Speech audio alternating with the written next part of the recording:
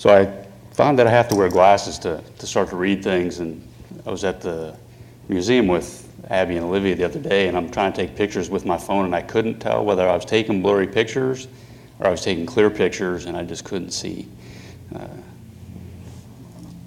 whether they were blurry or not because of the glasses. And this morning, as I was printing out my sermon, Kate said I need to start making the font bigger as I print it out. So I think I may be getting old. Well, the title of this morning's sermon is Followers and Not Fans. And as you may have noticed, about 2 weeks ago, there was this event that took place. A few of you may have watched it on TV called the Super Bowl.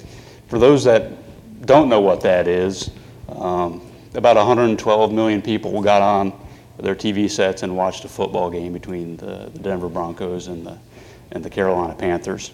Now, you may not be a football fan, and you still may have turned in. I know that my daughters, Abby and Olivia, they don't care for football, but they do like to watch the commercials. Other people like to get together and just eat food and spend time with friends, so there's, the social aspects of it. You may just be a fan of the game. You might not have, worn a Peyton Manning jersey or a Cam Newton jersey as you watch the game. You may not be into the grandness of the game. Still others were such diehard fans, they went all the way out to Santa Clara, not San Francisco, as they kept showing the Golden Gate during the Super Bowl. And you spent thousands and thousands of dollars to be there in person at a football game.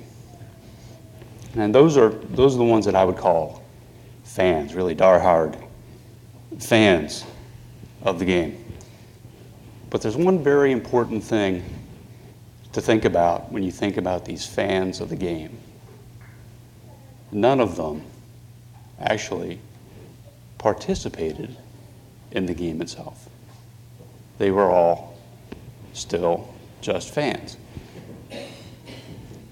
And when we think about fans, it may not be sports. We are, fans of other things in our lives.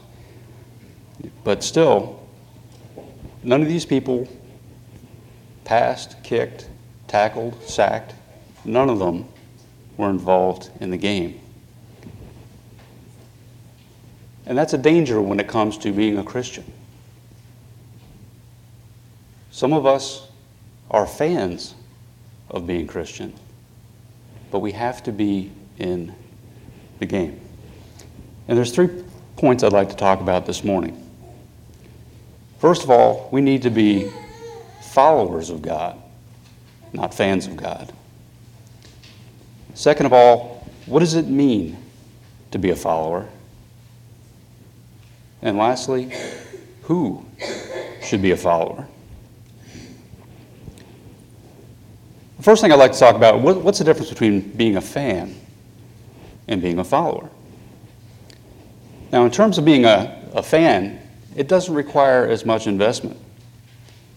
Now, it's true there are some huge fans and some lesser fans. Some people, when they watch a football game, they have to wear the same shirt, they have to sit in the same seat, they have to wear the same colored socks, and otherwise it'll break their superstitions. Right? Other people are more casual about it, but some people will watch their game and turn it off, and they'll talk with their friends all that day on Sunday, and then at work the next day, hey, did you see that play? They're involved about it, but then the interest slowly fades as the week progresses. Unfortunately, how many of us are on the same page when it comes to church? How many of us talk about the sermon in the car ride on the way home? How many of us revisit that lesson as we sit at the dinner table during the week? How often do we get into the scripture and try to reinforce that as we live our lives? Are we not fans in the same way sometimes? How many of us even make it to the car before we forget? What was the lesson about today? And there's lots of people out there that say, I believe in God, but they don't attend services regularly, if all. And I've met many people in my life that say they believe in God. But is that enough? In James chapter 2 and verse 19, James writes, "You believe that there is one God." Well, good. Even demons believe that and shudder. Which is not to say that everyone who says they believe in God is a demon. There's plenty of good people that believe in God. What I'm saying is that just that simple belief is not enough. You're still just watching from the stands. You have to put that belief into action. And when I say being a follower, I'm not talking about Twitter, for those of you that are familiar with that. I'm not talking about, writing God in there and just seeing what kind of things God tweets out to us. That's not the kind of follower I'm talking about. The kind of follower I'm talking about is, we talked about the book of Genesis in the morning Bible class. I'm talking about that level of follower where God says to Abraham, he says, "Go into the land I promised you." And the next two words out of the Bible in Genesis chapter 12 are, Abram left. That's the kind of follower I'm talking about. To have that kind of faith, to follow after God. Jesus foreshadows what level of commitment he's talking about here in John chapter 13. Beginning in verse 33, Jesus says, "My children, I will be with you only a little longer. You will look for me. And just as I told the Jews, so I tell you now, where I am going, you cannot come.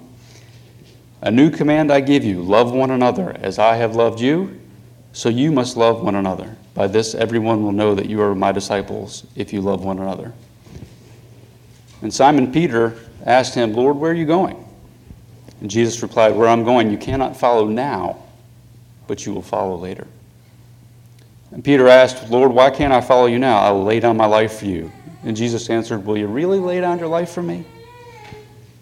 Very, very truly, I tell you, before the rooster crows, you will disown me 3 times.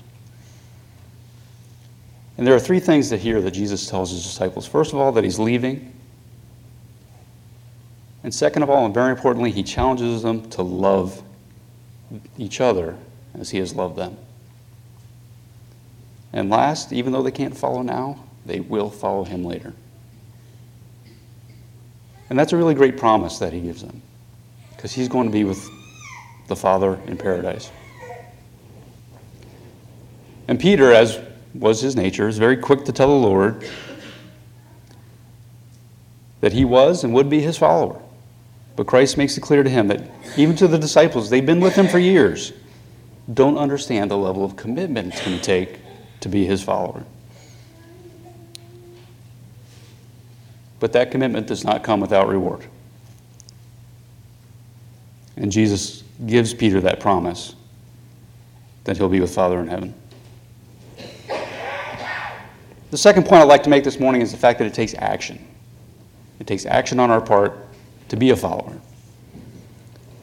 Again, going back to James chapter 2 and beginning in verse 14, James writes, "What good is it, my brothers and sisters, if someone claims to have faith but no deeds? Can such faith save them? Suppose a brother or sister was without clothes and daily food. If one of you says to them, 'Go in peace, keep warm and well fed,' but does nothing about their physical needs, what good is it? In the same way, faith by itself, if not accompanied by deeds, by action, is dead. But someone will say, 'You have faith, I have deeds.' Show me your faith without deeds, and I will show you my faith by my deeds. You believe that there is one God, good. Even demons believe that and shudder. You foolish person, do you want evidence that faith without deeds is useless? Was not our father Abraham considered righteous for what he did when he offered his son Isaac on the altar? You see that his faith and his actions were working together. And his faith was made complete by what he did. And the scripture was fulfilled that said, Abraham believed God, and it was credited to him as righteousness. And he was called God's friend." You see that a person is considered righteous by what they do and not by faith alone. In the same way, was not even Rahab the prostitute considered righteous for what she did when she gave lodging to the spies and sent them off in a different direction? As the body without the spirit is dead, so faith without deeds is dead. Being a follower requires action to demonstrate faith. Does not change the outcome of the game to sit in front of the TV and cheer or boo. Doesn't change the game. It doesn't change anything to sit in the pew, say amen, and walk out the door and not live a transformed life. Action is required to demonstrate your faith. You need to go out and get it in the game. Go out and change someone else's life. Make a difference. It may be small, it may be large. You may not even realize that you're changing someone's life. But you need to be more than an armchair quarterback. And for those that don't know what an armchair quarterback is, it's that guy that sits back and analyzes the whole game and then comes up with ways that everything could have been improved. Right? He's the one that can coach anybody better than anybody else in the world, but never actually does it. These are the guys that like to sit on the sidelines and criticize the way you're coaching their kids' team, but would never actually go out and volunteer their time to be a coach. Right? Maybe they're afraid of making mistakes. I'm here to tell you, brothers and sisters, everybody makes mistakes. Everybody makes mistakes. Right? I make mistakes, maybe more than some. But the scripture is clear that we're all designed, or we're all going to fail in something. God gave us the gift of free will. And human nature makes us make the wrong choices sometimes. And Paul made it clear to the church in Rome. In Romans chapter 3, beginning in verse 22, this righteousness is given through faith in Christ Jesus to all who believe. There's no difference between Jew and Gentile, for all have sinned and fall short of the glory of God. All have sinned. We've all sinned. Bottom line, folks, no such thing as a perfect person here on earth. Person doesn't exist. It doesn't mean that we give up trying. And why? Because of the best part of this scripture here in verse 24. Because we are all justified freely by His grace, by God's grace, through the redemption that came through Christ Jesus. We're all justified by His grace. That's why we don't give up. That's why we don't stop trying to live lives for God, because He gave His grace. That's why we get up. That's why we are determined to be followers for Him, because of that promise. Not to earn that gift of grace, but in thankful recognition of that grace. So we all do our part in working for the Lord. And Paul, in his second letter to the Thessalonians, in chapter 3, beginning in verse 6, spells it out, and he says, "In the name of Lord Jesus Christ, we command you, brothers and sisters, keep away from every believer who's idle and disruptive and does not live according to the teachings you received from us. For you yourselves know how you ought to follow our example. We were not idle when we were with you, nor did we eat anyone's food without paying for it. On the contrary, we worked day and night, laboring and toiling, so that we would not be a burden to any of you. We did this not because we don't have the right to such help, but in order to offer ourselves as a model for you to imitate. For even when we were with you, we gave you this rule: the one who is unwilling to work should not eat. We hear that some among you are idle and disruptive. They're not busy, they're busybodies. Such people we command and urge in the Lord Jesus Christ to settle down and earn the food they eat. And as for you, brothers and sisters, never tire of doing what is good." We're instructed to keep working, stay busy for the Lord, and that's what a good follower does.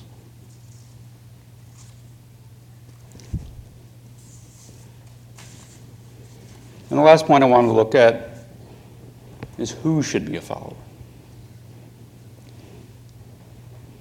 We've talked about so far that we should be followers, not fans, not sitting on the sidelines. And we know that it's going to take commitment on our part to be a follower. But as you sit there, you ask, well, how can I show the commitment? How can I be of service? And there are a great many different ways to serve. And that's the great thing about being a part of the family in Christ. There's always work to do. And there's always many different types of jobs to do. Everybody has their own strengths and weaknesses.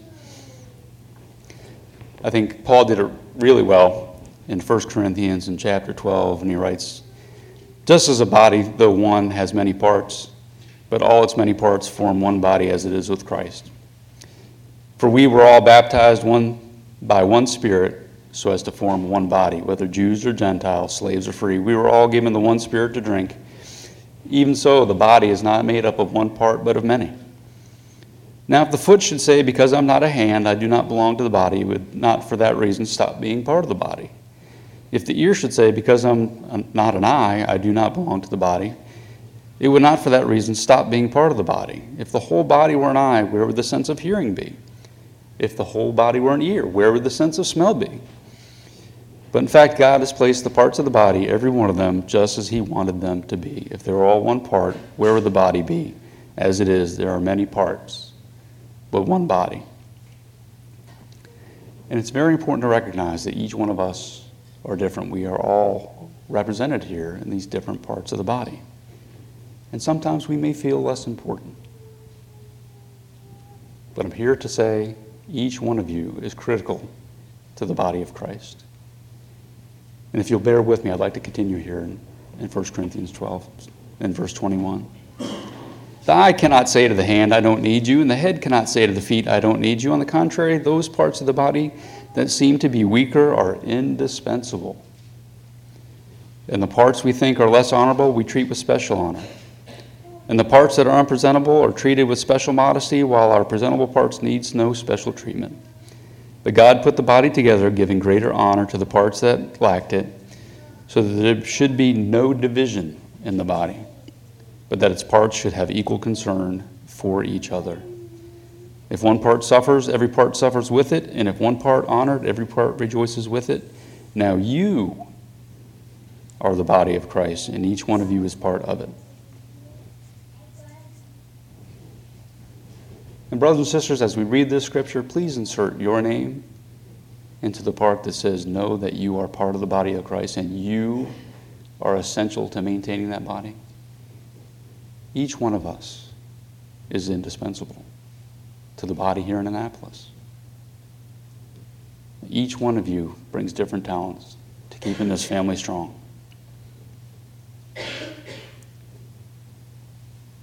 And I know we all sit there and start thinking about things, well, there are things that I can't do. And while I may have volunteered to come up here and preach this morning, if Mitch comes up and asks me to lead singing, I'm going to have to defer. That is one of the few jobs that my wife will fire me from. Because where I'm leading singing, you don't want to go. I don't know if you've used this term, but we've used it before, that somebody, when they're singing, if they have a bad voice, we say they're singing for Jesus because they're not singing for the rest of us. And I certainly fall into that camp. I do not have a beautiful singing voice. So that's not where my strengths lie. Now, John will get up here and sing, and Jason will get up here and sing, and they have singing voices to lead the congregation. And we had a member who came here, and he loved to get up and sing, and he would get up and pray, but boy, he just did not want to give a devotional on Wednesday nights. Okay, we have our strengths, we have our weaknesses.